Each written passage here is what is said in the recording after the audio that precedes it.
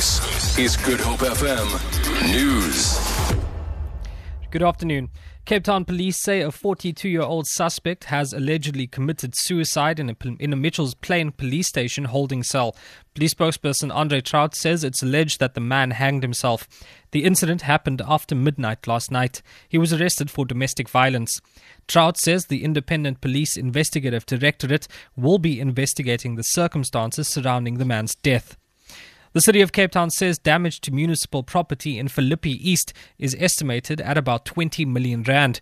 Senior city officials have visited the area to assess the situation. Yesterday, 26 shacks and 5 houses were petrol bombed. Mayoral Committee member for Safety and Security J.P. Smith says Symphony Way resembles a war zone. He says the level of destruction and damage is at a level never seen before.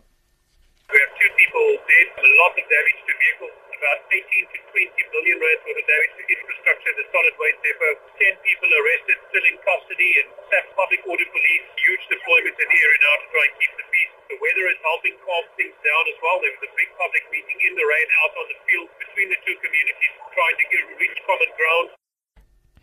Eskom says many of its generators have been working properly, making it possible for the power utility to avoid load shedding. Eskom has managed to keep the lights on since Thursday, following 2 weeks of load shedding.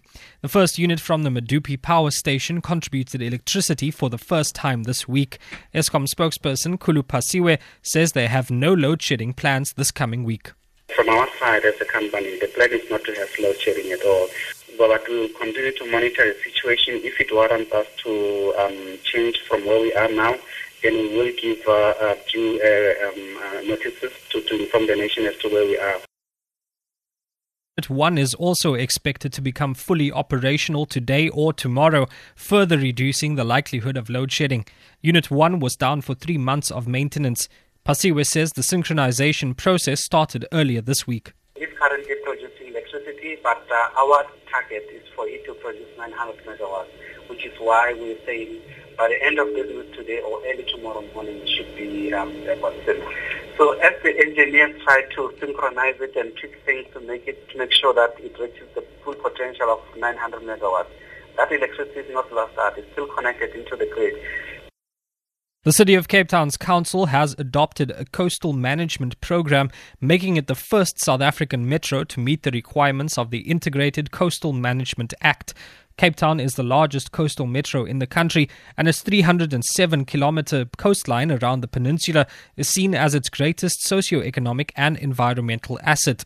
The city's mayoral committee member for Energy, Environmental and Spatial Planning, Johan van der Merwe, says the milestone confirms that they are serious about managing natural assets that are increasingly under pressure from factors such as climate change.